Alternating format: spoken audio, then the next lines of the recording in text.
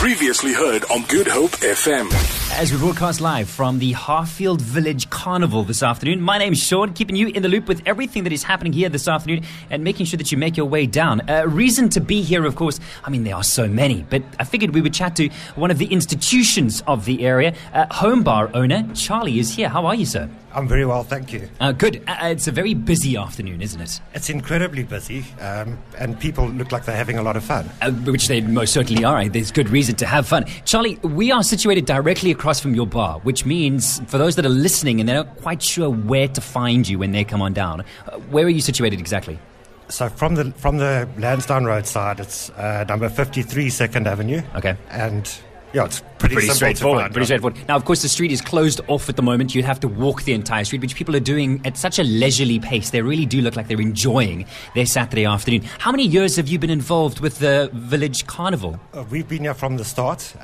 What started off as an idea between a few restaurant owners actually turned into an event which has just grown and grown, and as a community event it's absolutely amazing. It's wonderful to see the restaurant owners sort of spill out onto the streets and for people to sort of encompass that alfresco dining feel as they're enjoying the sun beating down on them this afternoon.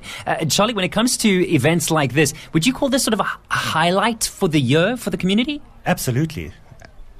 It really is an incredible event. It starts off in the morning with a lot of families bringing the kids and people walking their dogs, and then ultimately ends up in a massive street party in this area. So this end of the street sort of gets cornered off a little bit more? Am I understanding correctly? I mean, I've never been to one of these before, so I'm still trying to get my head around everything that's about to happen around me. So it's probably a 200-meter stretch that gets cordoned off. Okay.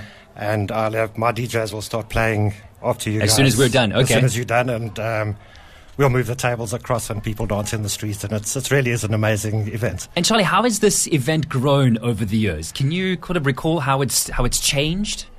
Well, the first one we didn't know what to expect at all, and it was very busy, but nothing in comparison to how busy it is now. Okay. All right. Well, I've got to say, I'm loving the fact that there are people here from all over. We're doing a bit of a challenge. We're going to see if tomorrow I can find somebody from the northern suburbs, or maybe somebody from Stellenbosch that has come through. I think you're attracting people from all over the area. There's definitely someone I know that's come through from Somerset West. Oh, really? Okay. Well, we'll see if we can find them a little bit later. As we broadcast live from the Harfield Village Carnival, it's in its 10th year, and for good reason, as we see more and more people walk 2nd Avenue in Claremont. Charlie, thank you so much for taking the time to sit down with us for a little while, because I know you're on your feet the entire time at Home Bar, and people are thoroughly enjoying themselves as we enjoy the sun with Good Hope FM as we connect Cape Town. And thank you guys for being a partner to the carnival this year. Only a pleasure. Here's hoping for another 10 more years. The Harfield Village Carnival is up and running until a few hours from now still, in fact, as we keep on counting down some of the hottest music through until 3 p.m. this afternoon. My name's Sean. You are in the loop on Good Hope FM, connecting Cape Town. Hey, yo, check it out. Good Hope FM. GoodHopeFM.co.za now.